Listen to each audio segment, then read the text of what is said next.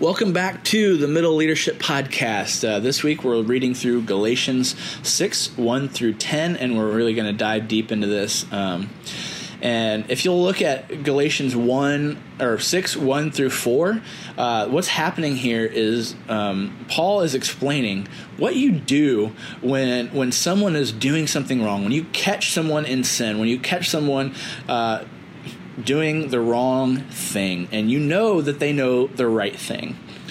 So our level 1 question is, who always seems to catch you doing something wrong? For me, it was my sister. My sister always caught me doing the wrong thing because really we were the only two at home, so it was either them or my mom, or her or my mom. My dad really didn't care. But anyways, identify who always seems to catch you doing something wrong, and how, when this happens, how do we restore that person? And we restore them in a spirit of gentleness, it says in verse 1, and we carry each other's burdens to fulfill the law of Christ. And what this means is not that I am carrying someone else's burden. It is literally meaning that I am here for you. I'm going to restore you gently. I'm going to point you to Jesus, who has already won the battle, and help you carry that load, because by pointing to Jesus, that's how you help someone carry the load.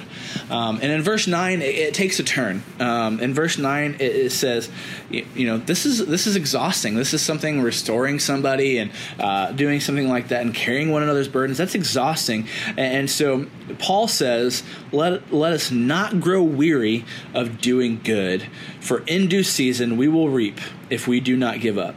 So, put yourself in the Galatian shoes. Why would Paul feel the need to say this to you? A, it is physically and emotionally exhausting to restore somebody. B, giving without hearing thank you can be deflating or defeating. C, nobody sees the good I do, so it's hard to keep going. Or D, to do the right thing isn't celebrated or popular. Man, thinking through our 6th through 8th grade mind, nobody sees the good I do, or it's not celebrated or popular. Man, that is something that's going to hopefully sharpen them and an understanding of how we follow Christ, because it's not about what people see. It's not about what's popular.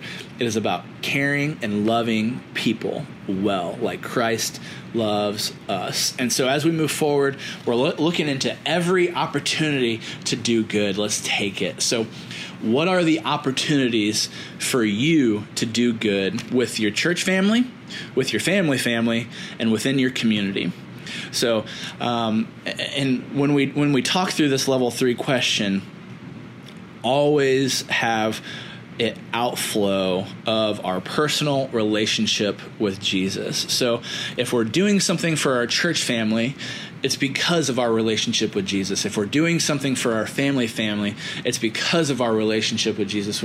If we're doing something within our community, serving, we are doing it because of our relationship with Jesus. And so the best way you can point that out is continually point to Jesus and say, we do this because Christ has done it for us. We do this because Christ has restored us, and we want to be a part of restoration in our church family, in our family, in our community. So that's exciting. This is going to be a good week, and we're coming off of our middle camp, our One Another camp. So hopefully they'll have a ton of ideas of how to live this out. So thanks again. Thanks so much for partnering with me in ministry. I really, literally could not do it without you. Very, very thankful for you, and I am praying for you. See you guys Sunday.